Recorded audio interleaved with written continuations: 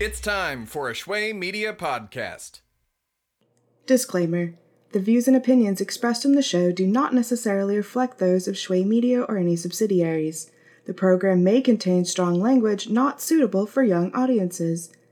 Series discussions will contain spoilers. Listener discretion is advised. Enjoy the show!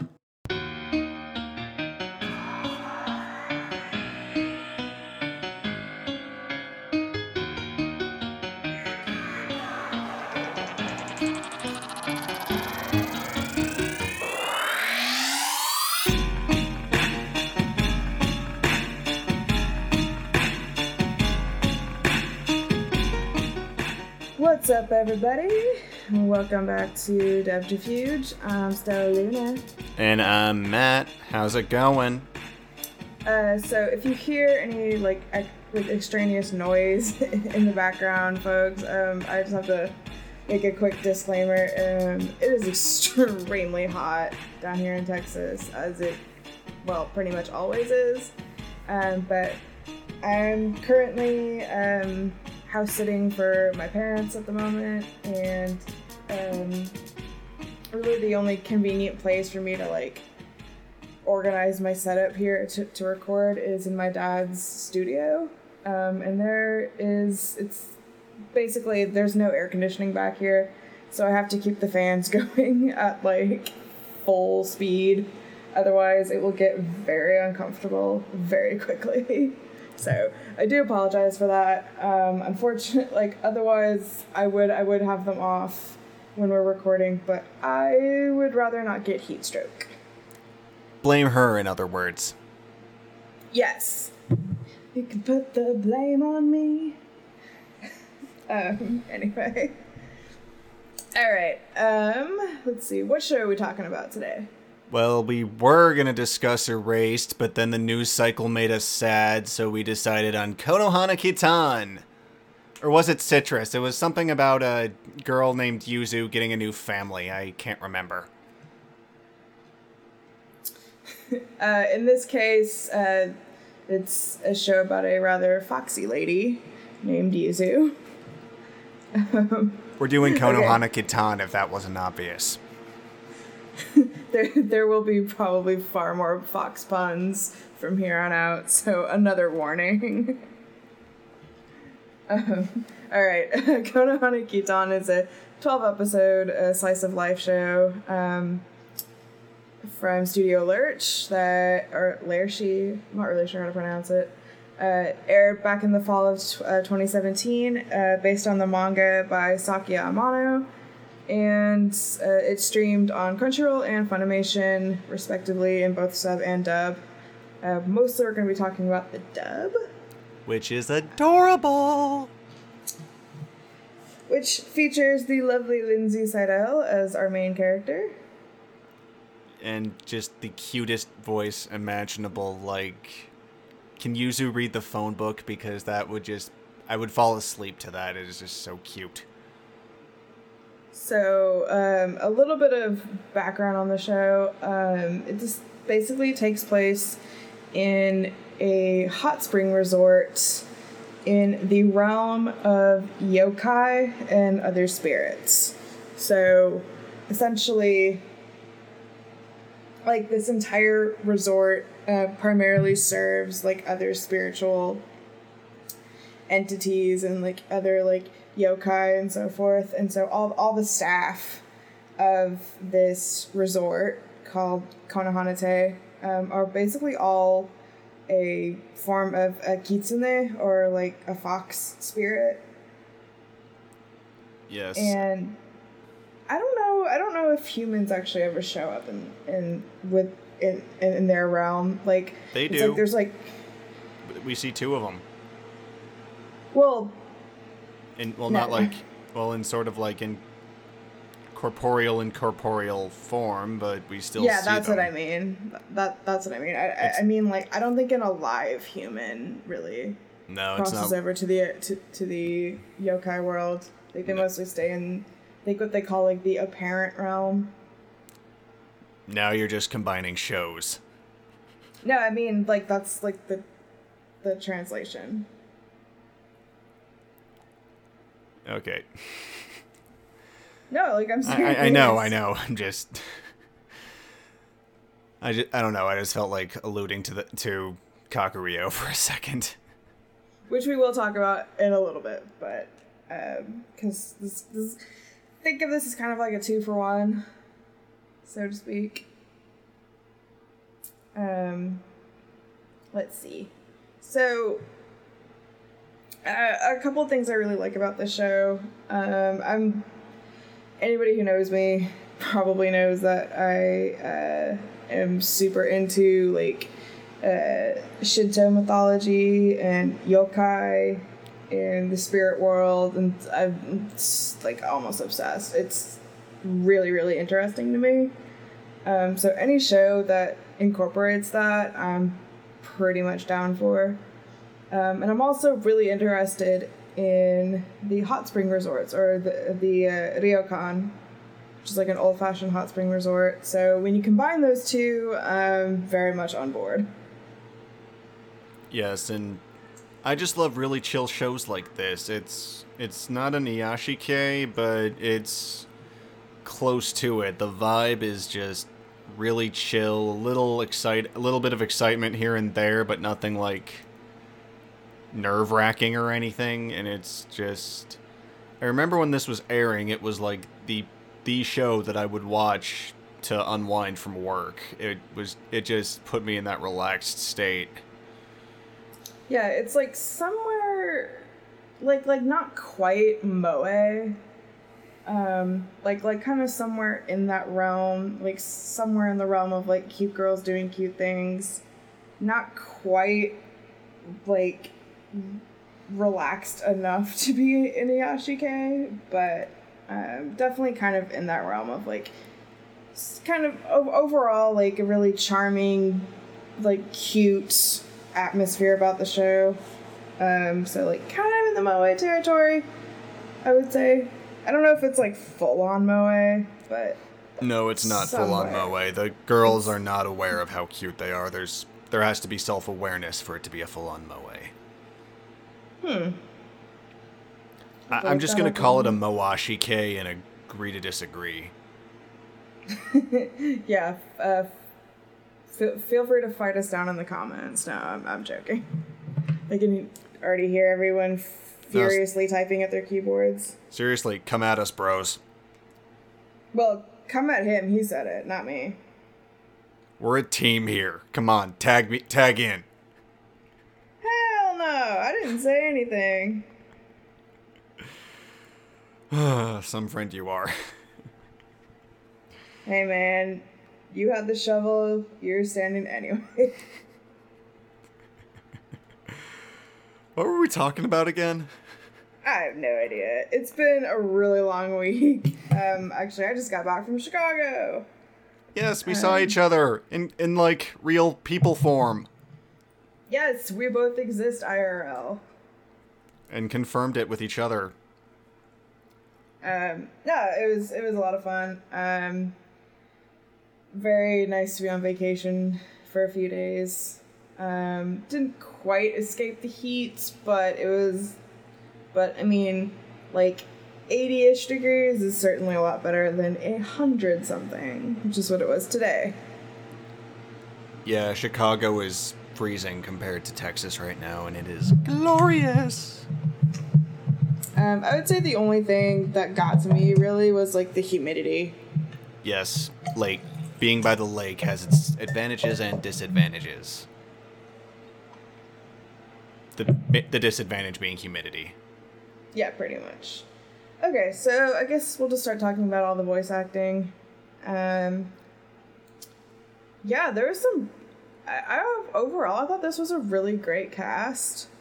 I really liked hearing different sides of everyone's range. So, for example, like, I'm really used to hearing Lindsay kind of doing a bit, not like deep voices, but I'm used to hearing her as like Nagisa from Assassination Classroom, or in the new Kino's Journey, like kind of more like younger male voices. Teenage boys, pretty much.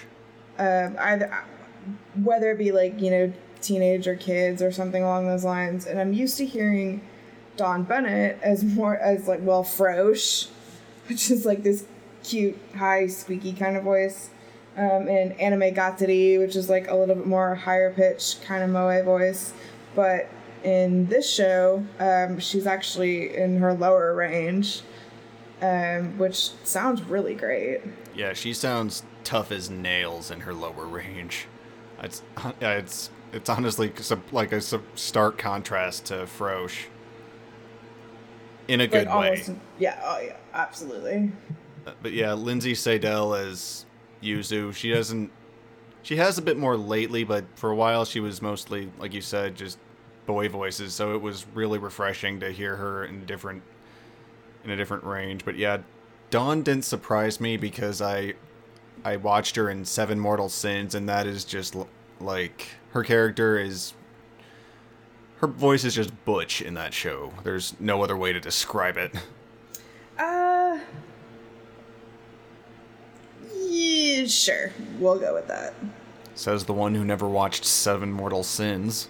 No, that's not what I'm talking about. But anyway, moving on.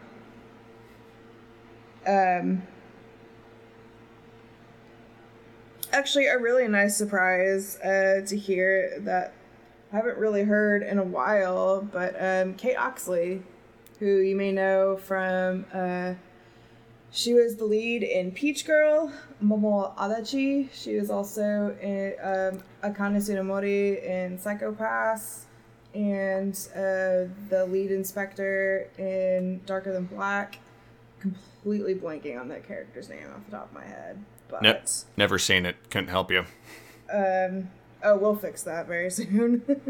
Anyway, yeah, she plays Ren. Who both her and Natsume I really, really like. Yeah, Emily Fajardo plays Natsume, and she's just the gung-ho type. Like, she's cool and up and like basically up for anything. And she's played by Emily Fajardo, who honestly I've mostly only heard in sort of deeper ranges, like here, like in Konohana here, and then she's in Chiyo's School Road right now, and it's very similar range, or close range. Yeah, she's, I think, fairly like newcomer to Funimation, but I really like what I hear so far. Oh yeah, she's great. And yeah, Natsume is pretty much like the rough and tumble kind of tomboy archetype. I mean, I actually really like that archetype. I mean, there's definitely a pattern, like, obviously, like, Sailor Jupiter, tomboy archetype. Brown hair, it's all connected. Yeah, pretty much. It's the Illuminanime. Nah. I really like Ren a lot. And I really like the progression of her and Natsume's relationship. There's like one episode in particular, I think it's the ghost episode, or like it's like where they think I think like the power goes out in Konohanate, and then they try to tell all these spooky stories and etc. But I really like that episode a lot. I really like, there's a couple moments with Ren and Natsume, and I think it really tries to go a little bit deeper into their relationship and Ren's feelings towards Natsume. And I really appreciated that because it made them seem very genuine, in my opinion. I agree. One character that I really liked, Morgan Garrett's character, the young master Kiri. I loved how she was just the Zen mom type, where she looked after them all but wasn't overbearing or anything, and just sort of let them do what they want unless they stepped out of line. It was just, there was something Zen about the way about how she acted that I got drawn to. I like her dichotomy. I like that she kind of comes across as either really strict or really laid back, depending on like which employee she happens to be dealing with. But regardless of who she's dealing with, she is the most calm character in the show, always cool as a cucumber, whether she's praising or disciplining or helping someone out. She is just like always calm, which for a show that's supposed to be people about relaxing in a hotel, that's a good thing. Yeah, she's definitely very emotionally intelligent. I think she's very good at reading people, which is probably a good trait if you're going to be like the manager of like, you know, a hospitality like type position. Yeah, and her death stare is the sweetest, most terrifying thing I've ever seen. Oh, it's absolutely brilliant. It's hilarious. I love it.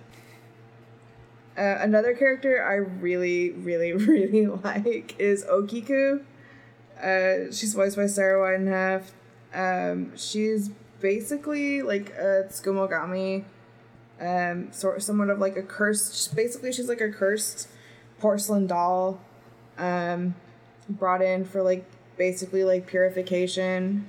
And when she's brought in, she is dressed in like very like traditional Japanese clothing, and then later they style her into a more Western style maid outfit, much to her chagrin at first. You mostly see her kind of like riding around on this little like pig bunny thing. Yeah, I think it's like a bolton. I'm not really sure. But it's really cute. It's really funny. The little pig she's riding around on is named Urinosuke, and he hatched from an egg. And there was a whole episode about it because Ren just woke up one morning and it was attached to her, like someone crazy glued it to her stomach, and she thought she was pregnant, and it was a whole hilarious thing. Hashtag anime. Yes. Hashtag that's not how you get pregnant. Anywhoozles. And then we have the owner of the inn, Okami, which basically just means manager. And I think her real name is actually Subaki. And I think she's the only one that doesn't have a human appearance. Oh no, like, she does. She's primarily like she can look human if she applies like makeup / magic. But for the most part, she remains in her fox form. Yes.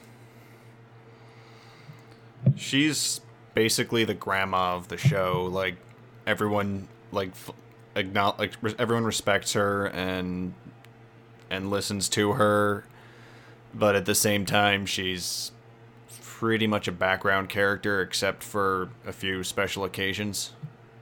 Yeah. I really liked her, and I liked her voice actor a lot. That was Linda Leonard. She's done a lot of elderly characters in various anime. Yeah.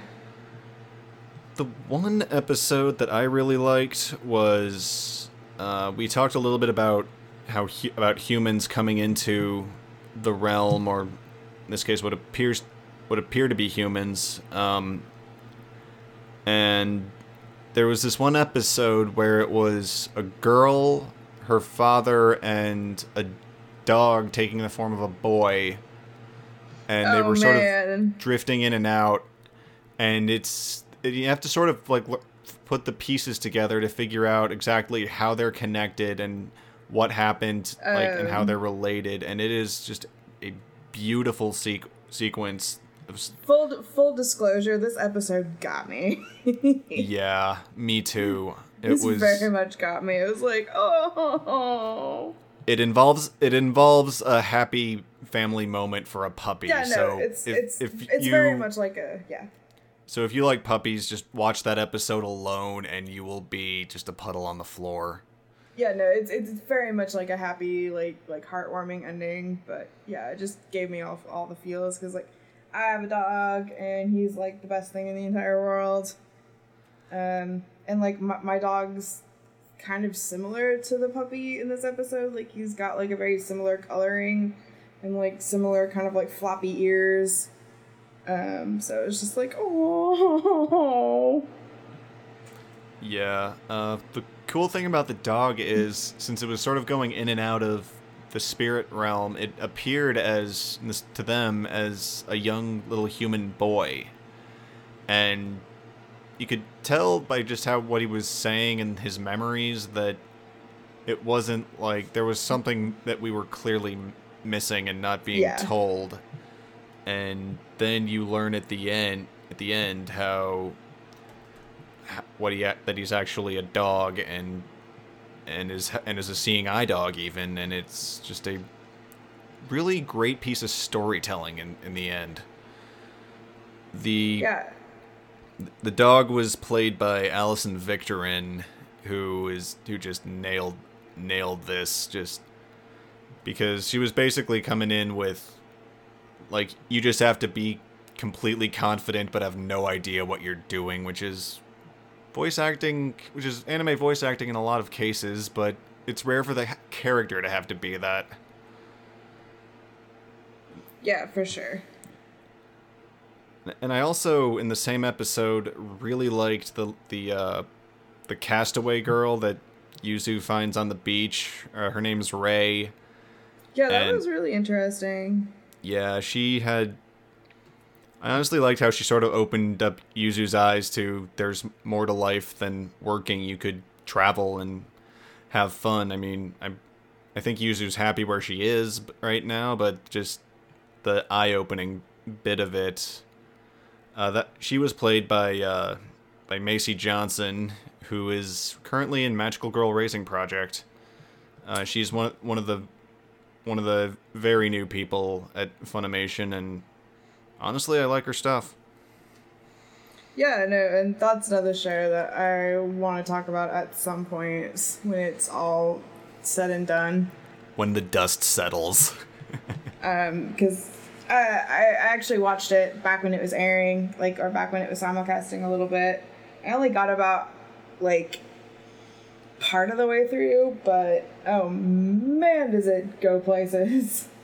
Yeah, It goes places.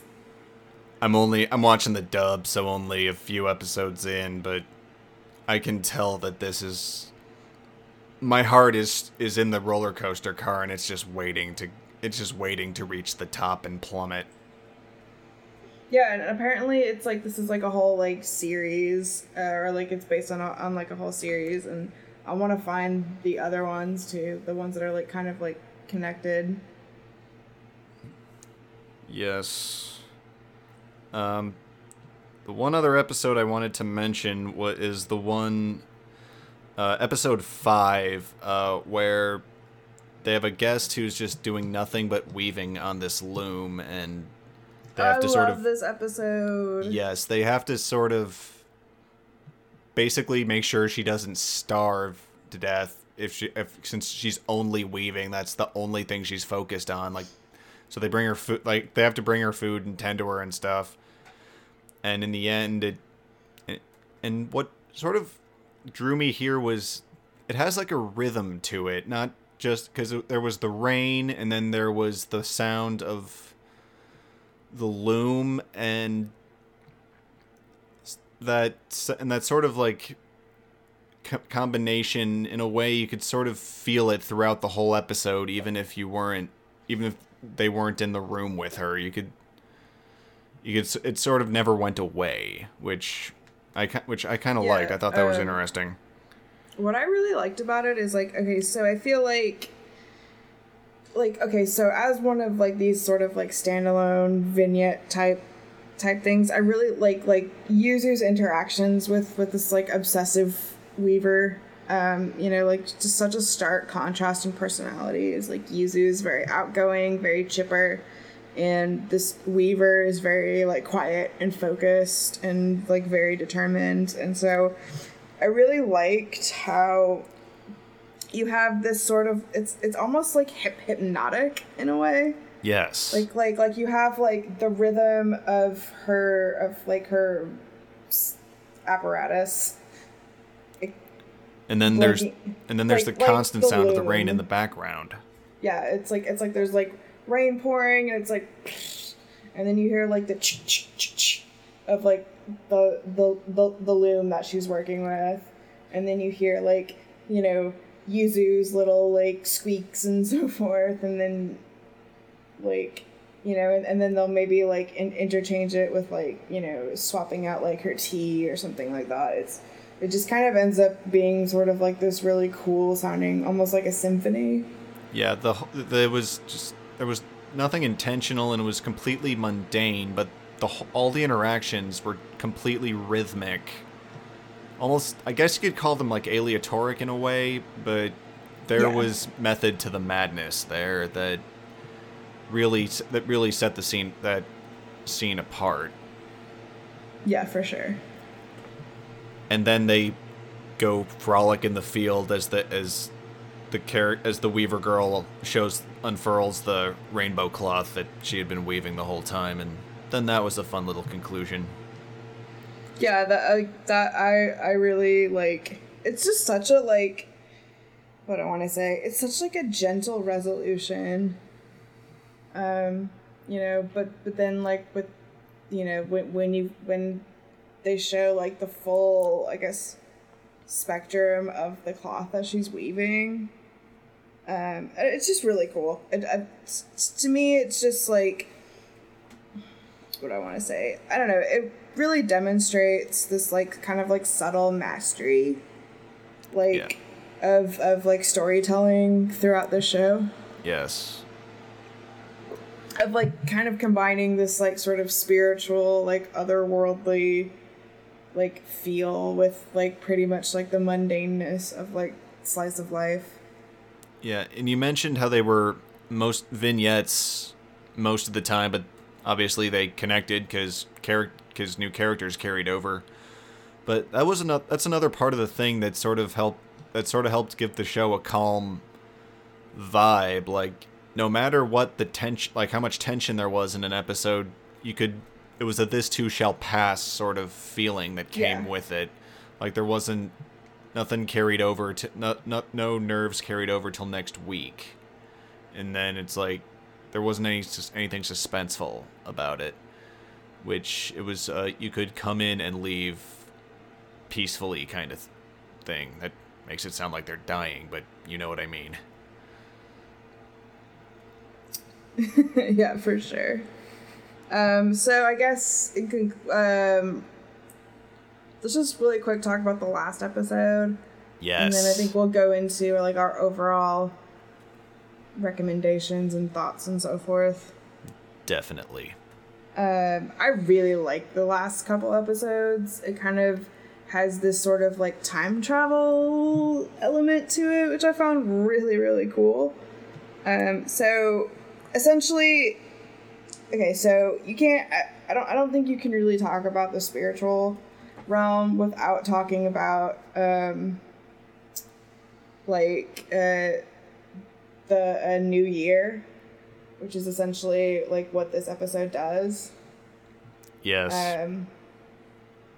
So essentially, like, it talks about basically the girls going to the shrine, like the main shrine, to basically like ring in the new year. And in clumsy Yuzu fashion, she drops a scroll that she finds like while like cleaning out the Konohana-te, and cleaning the attic or something. Yeah, something along those lines.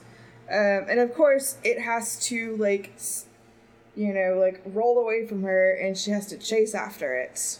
Unfortunately, she chases it so far, she, like, leaps through time. Okay, look, I just need to say something about that, because that was the second time that she almost passed over to the other side. And, in a matter of speaking. Yeah, because there was another one where she was following the spirits, and they said, yeah, we're going back to where the dead reside or whatever. And I just thought, like, the seamlessness in which she went from her realm to almost the land of the dead was just... There's a little too much danger there with how easily she was able to do it. I mean, in theory, it could have happened to anyone, and it just sort of threw me at how weird that was. Yeah, it's kind of almost becomes somewhat of like a stale kind of trope at this point. It's like, oh, okay, like, what is she gonna accidentally do now? Oh, she's gonna stumble back in time, or stumble almost into the afterlife. My goodness, Yuzu.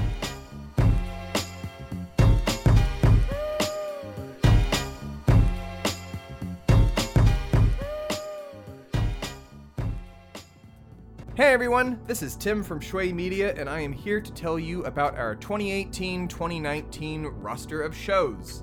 As usual, Brews and the Boys is back again with Michael Sizemore and Tom Ryle, giving you an in-depth discussion every single week about America's team, the Dallas Cowboys.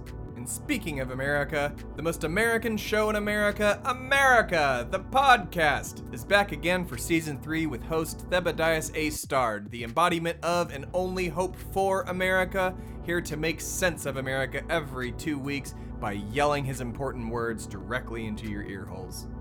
Next up, the Schwegcast is back again with more discussions in songwriting and the music industry with the schweeziest of the schweezy, Sam Schwegler. And now, on to our new Shway shows.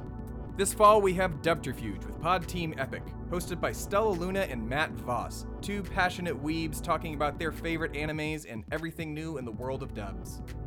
Then, in 2019, we have Space Adventure, hosted by a guy who goes by Luke.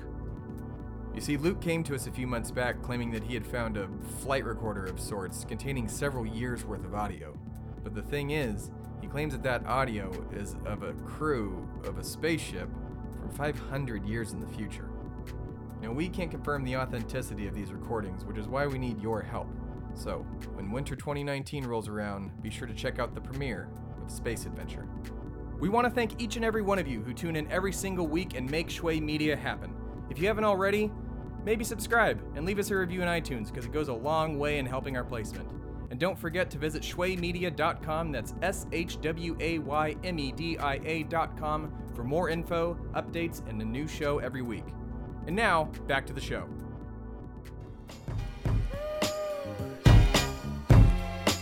It's just amazing how much of a razor-thin line this spirit world is on, because one stumble out of place at a festival and you could either almost die or go back in time somewhere. Yeah. However, I think I can forgive this, at least in this instance, when we get to kind of like the heart of this episode, which is like Yuzu's excellent adventure, or Yuzu like Back to the Future, Back to the Past, Back to the whatever. Back to the Past, Samurai Yuzu. Yuzu that leapt through time. Basically, how she many time punts upon... can we make? Hold on. Back to the Past, Samurai Yuzu, the Yuzu that leapt through time, Yuzu's excellent adventure. How many more movies and shows can we rip off? Let's see. The Curious Case of Yuzu Button. Yes. That was awful. Yeah, it was. that was just awful. I'm so sorry. Throw it with the rest of the trash we just listed. Pretty much. Okay, so basically she stumbles upon the Kenzulkul, which is essentially this, like, kind of like the spiritual headquarters, so to speak, where a number of other, like, fox spirits are working very diligently to like read and grant and file all of these like wishes that people like that the humans back in the human world, like in our world, have made just in time for the new year. So they have to make sure that all these wishes get like accounted for before the new year starts. I basically associated it with like it's the yokai equivalent of the mailroom and accounting and sorting office at Santa's workshop. Yeah, pretty much. Let's see.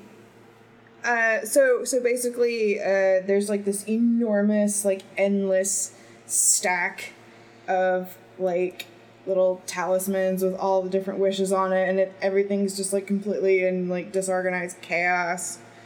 And Yuzu, being Yuzu, offers her help basically. Because like what else is she gonna do? She's pretty much like stuck where she is for the time being. This is kind of like I don't want to say like deep dive, but we get pretty into the heart, I think, of Japanese mythology here. Yeah, I had to look a couple of things up to figure out exactly what this was because, like I said, I thought it was like Santa's workshop, basically.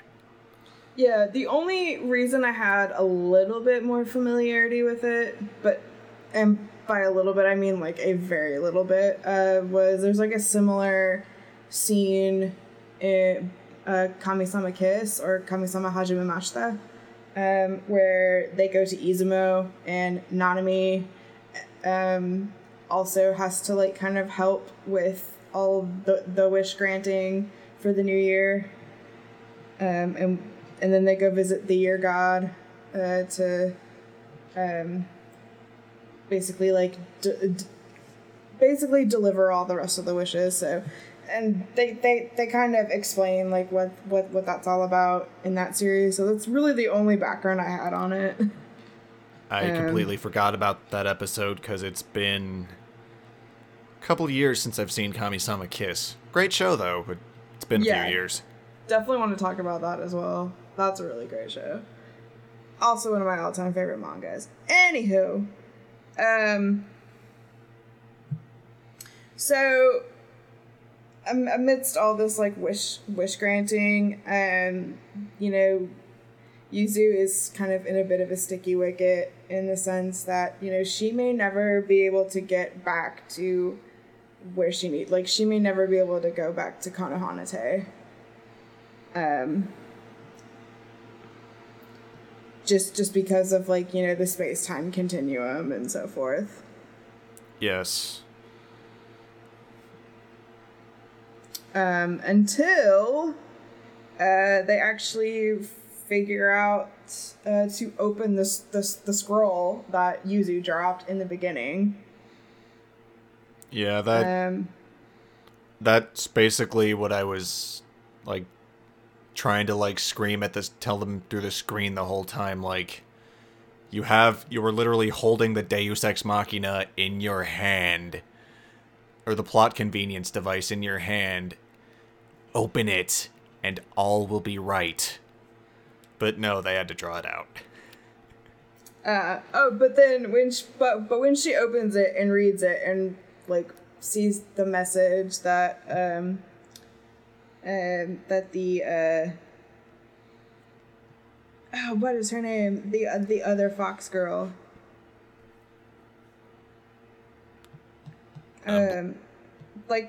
Like one of the Kenzoku staff like add something to it along with all the other staff from Konohanaté. Oh yeah, it was let her come home. It was basically their prayer to let Yuzu return home safely. Yeah. That brought a little tear to my eye. I thought that was really sweet. Right, because it meant that Yuzu really does have people who care about her in a place to return to. It's not, and they were concerned about her not just because, oh great, our boss is going to be pissed if an employee goes AWOL under our watch, but it was like, No, they're friends, and they love her and care for her and want her to be safe and sound at home with them. Yeah, oh, and then when it said that, like, Satsuki, how, like, Satsuki felt towards Yuzu, and I literally just went, aha! Really? Like, yes! I mean, it was sort of obvious, because she's the cool, aloof type, that she cared for everyone, because if she didn't care for Yuzu, she would do just enough to make sure that her own ass didn't get hammered, but would probably throw Yuzu under the bus if she didn't care for her. No, I know, like, I just liked that it was, like, finally, like, solidified, and, like, she actually, like, admits it, you know? I thought that was really sweet. Yeah. Because I love them, I ship the crap out of them. Like, OTP. One more character that I just want to touch on briefly is the sort of dark horse in the show among the main cast, Sakura, who is the quiet. She barely talks. The quiet type and the evil type too, since she's hell-bent on cutting Okiku's hair for whatever reason. Like, she will...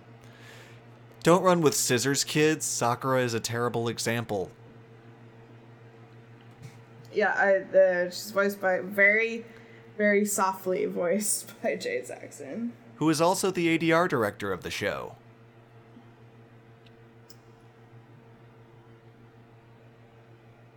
But yes, she's cute and hilarious, and just doesn't really seem to have like a censor bar. She will just do whatever she wants, basically, as long as her chores get done.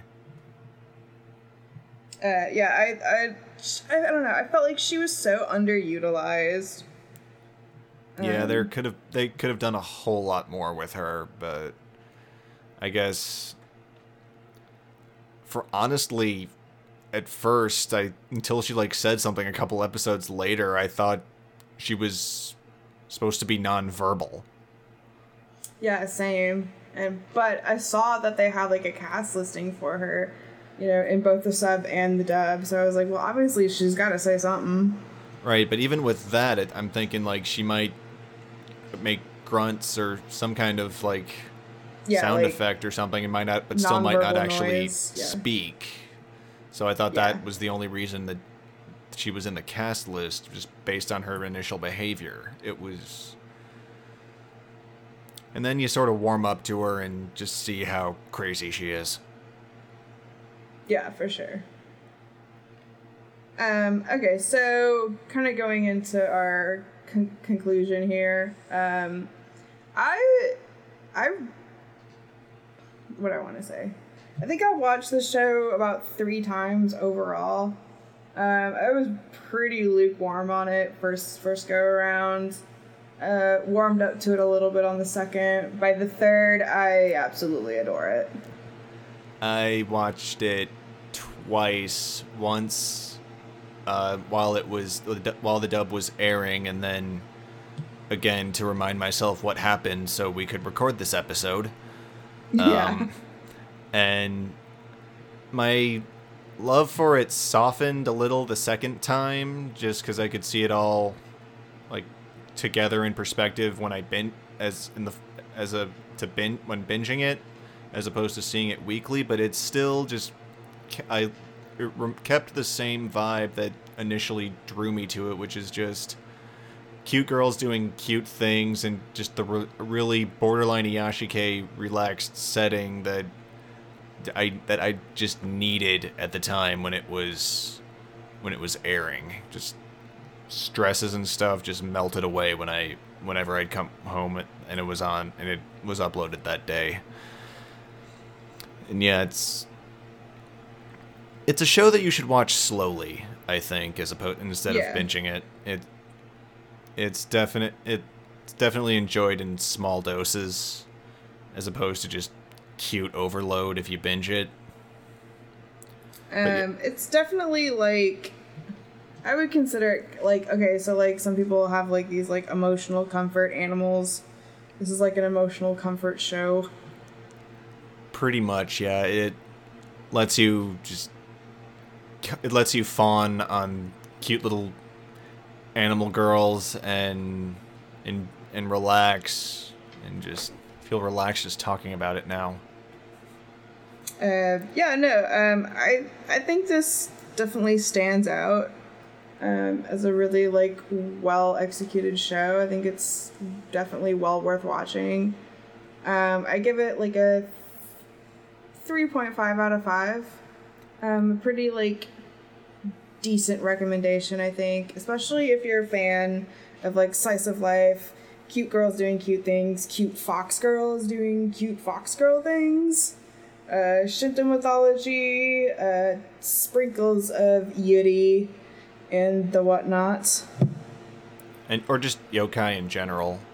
I would probably give this, I would go higher. I would go maybe 4.5, I think, because it did it for me, but it's not quite me wanting to preach gospel about it.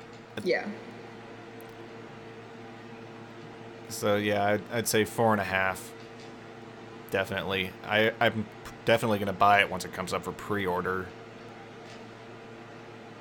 I think for me, I think streaming is just fine. I'm not really in a rush to purchase it, but that's just me. Basically, like, if you're a huge fan, go ahead and buy it. If you're curious, go ahead and stream it.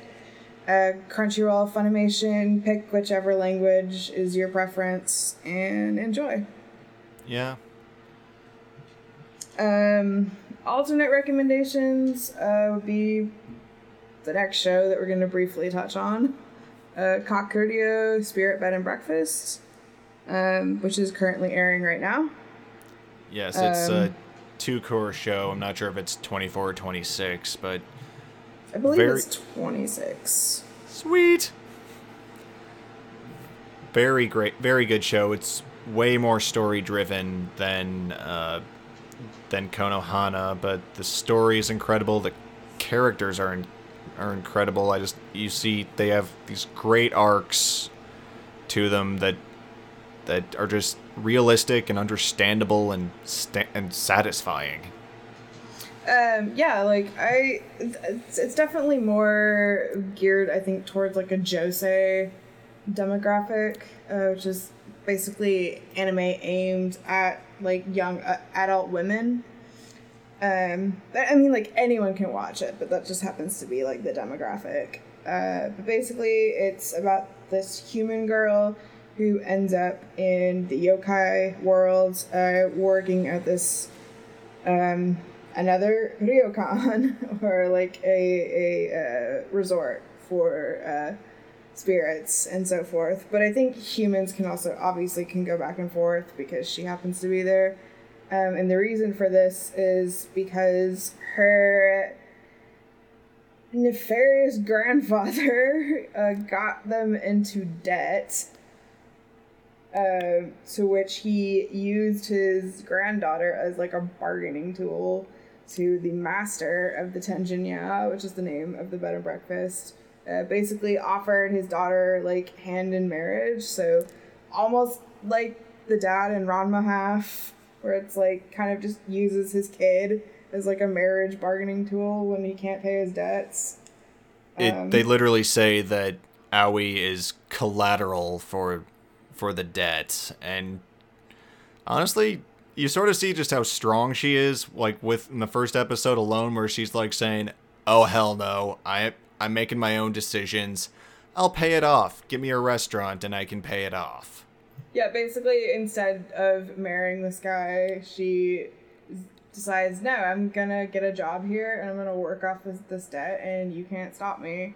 And I love it. And I love, like, there's so many moments throughout the show, too, where, like, it could very easily go in this very typical shoujo romance, like, route, you know, where, like, the guy says something really suave, and then the girl looks at him with, you know, like, googly eyes, and then the background goes all sparkly, and there's, like, flowers twirling in the background, and fanciful music plays, and all this stuff, and then there's, like, this cutesy inner monologue, and blah, blah, blah, and instead, she just, like, snaps her fingers, and is just like, no way.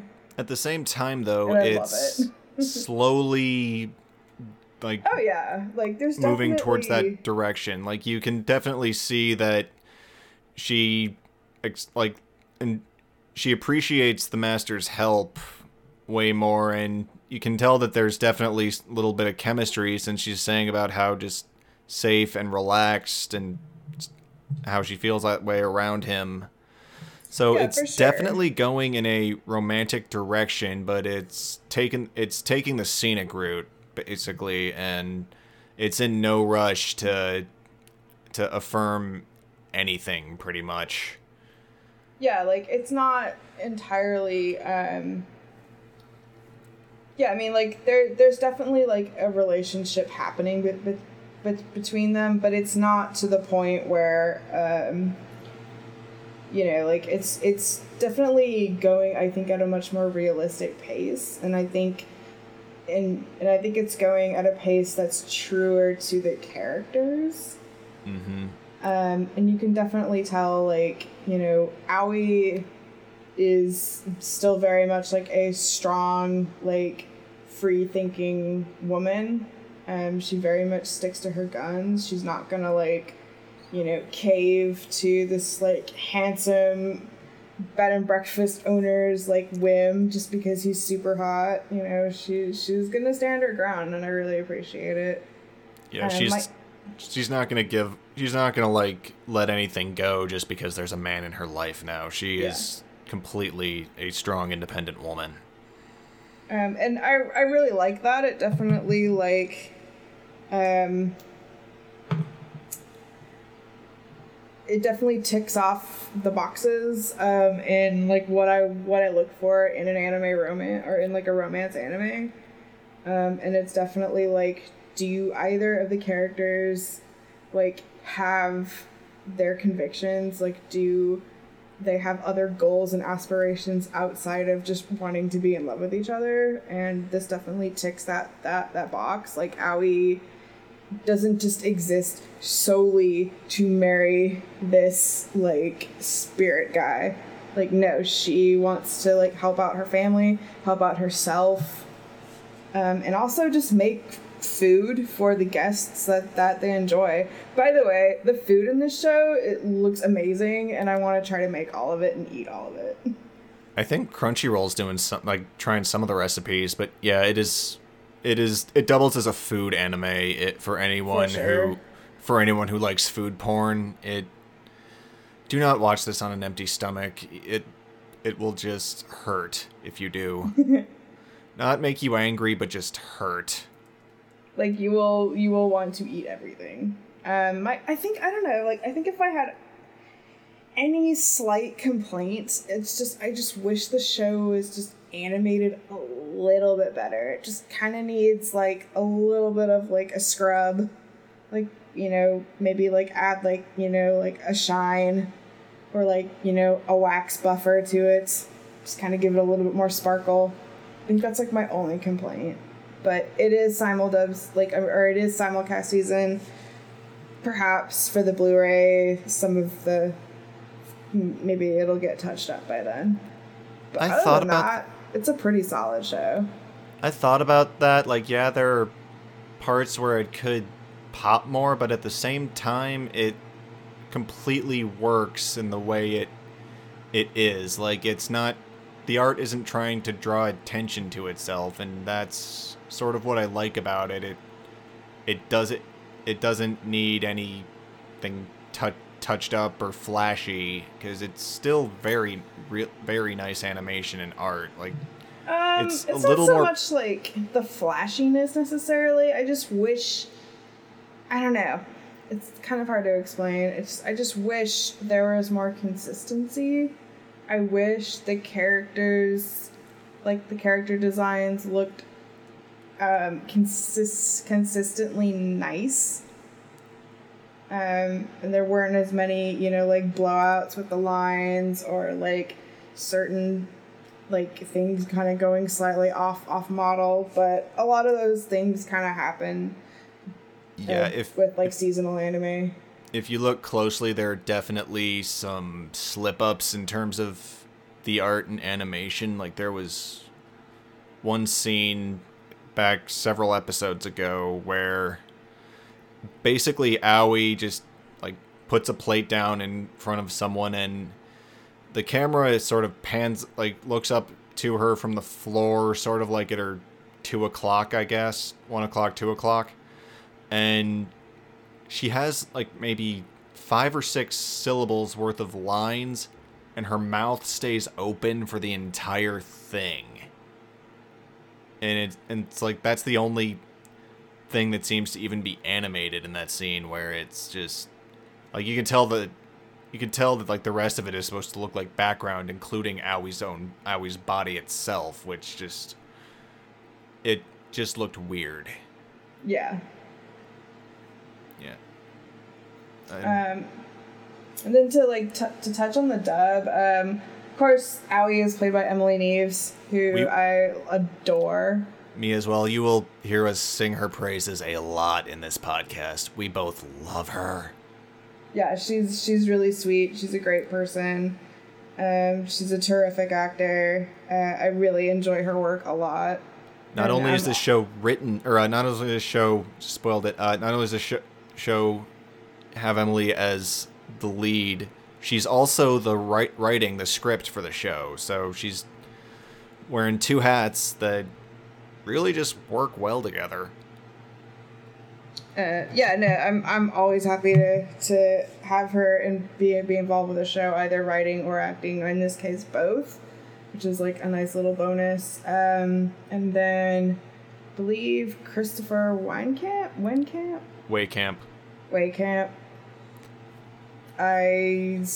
My sincerest apologies if I butcher anyone's name from here on out. He plays the master of the Tenjinya. I'm really enjoying his performance. I think their performance, like the chemistry between the performances of him and Emily, I think work really well. I think they play off each other really well. Definitely. And then pretty much all the other voices as well.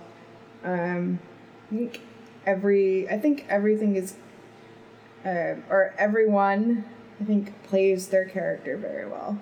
Yeah.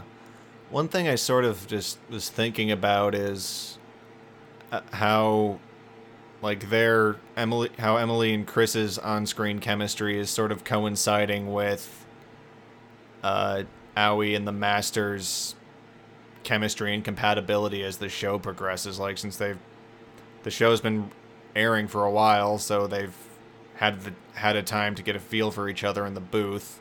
That sounded dirty. And so, yeah, it's sort of interesting parallels there. Yeah, for sure. And this is also a Jade Saxon directed show, so... Yes. Everything comes full circle. But yeah, I highly recommend this show. I can't really say enough good things about it. I definitely want to purchase it when it is available to do so. It's one of the few shows where you actually have like a fairly like healthy representation of like a romance between 2 people. I haven't really seen that since I think like Snow White with the Red Hair, which also ticks all my boxes. And again, it's romance, it's yokai, it's the spirit world, it's really yummy looking food. So it very much ticks a lot of my boxes for sure. I very much give it like a 4 out of 5. I was thinking about this, and not to throw a meme wrench into your plan here, but how do we know that this isn't Stockholm Syndrome? Explain. I mean, Aoi was basically kidnapped, and No, why didn't she because- just go back? Why didn't she just go because- back to the parent realm? And Because she had to pay her debt.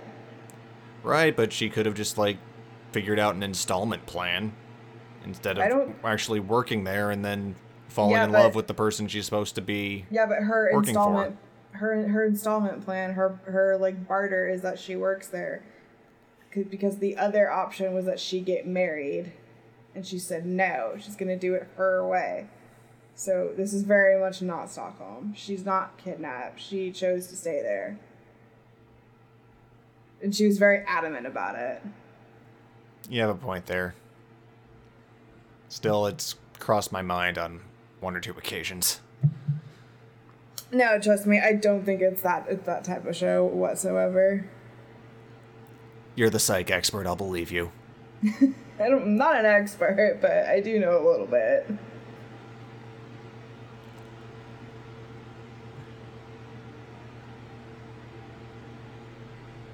All right. I think we're just about done here. Do we have any other concluding thoughts or anything? Yokai shows are a lot of fun and getting better, and Emily Neves is amazing. Yes, please cast her in more things. I really like her a lot. Cast her in all the things. Also, please have her direct, like, more shows, because she's Yes. also a fantastic director. Yes. Put her in all the things, because she's great. This statement not paid for or endorsed by Emily Neves. So, I think this overall concludes this episode. Where can the people find us? You can find me on Twitter at Matthew H. Voss, and the Instagram I never use at Vomahanu. You can find me on Twitter, YouTube, Instagram, pretty much all the social media is at Shterra, SHTERRRA. I'm probably on Twitter the most. I think that's where most of the action happens. And you can follow the show as well on Twitter at Dubterfuge. Yes. So, thank you so much for listening.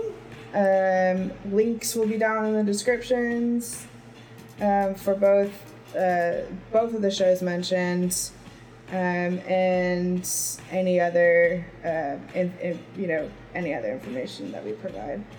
Again, not entirely sure what show we're doing next, and also there may or may not be some more surprises in store for the show as the year goes on. So we actually have plans now for what some of the stuff we want to do, so we will be enacting those. Yes, definitely keep an eye out on our Twitter for details. Wahahaha. Evil laughter. We should probably close it out now since we have no idea. Yep, done. Bye.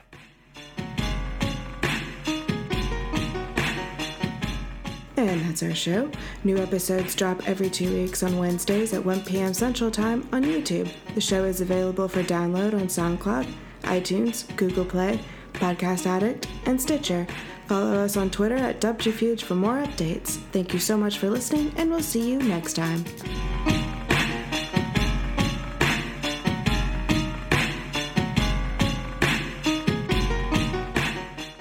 Now this is podcasting.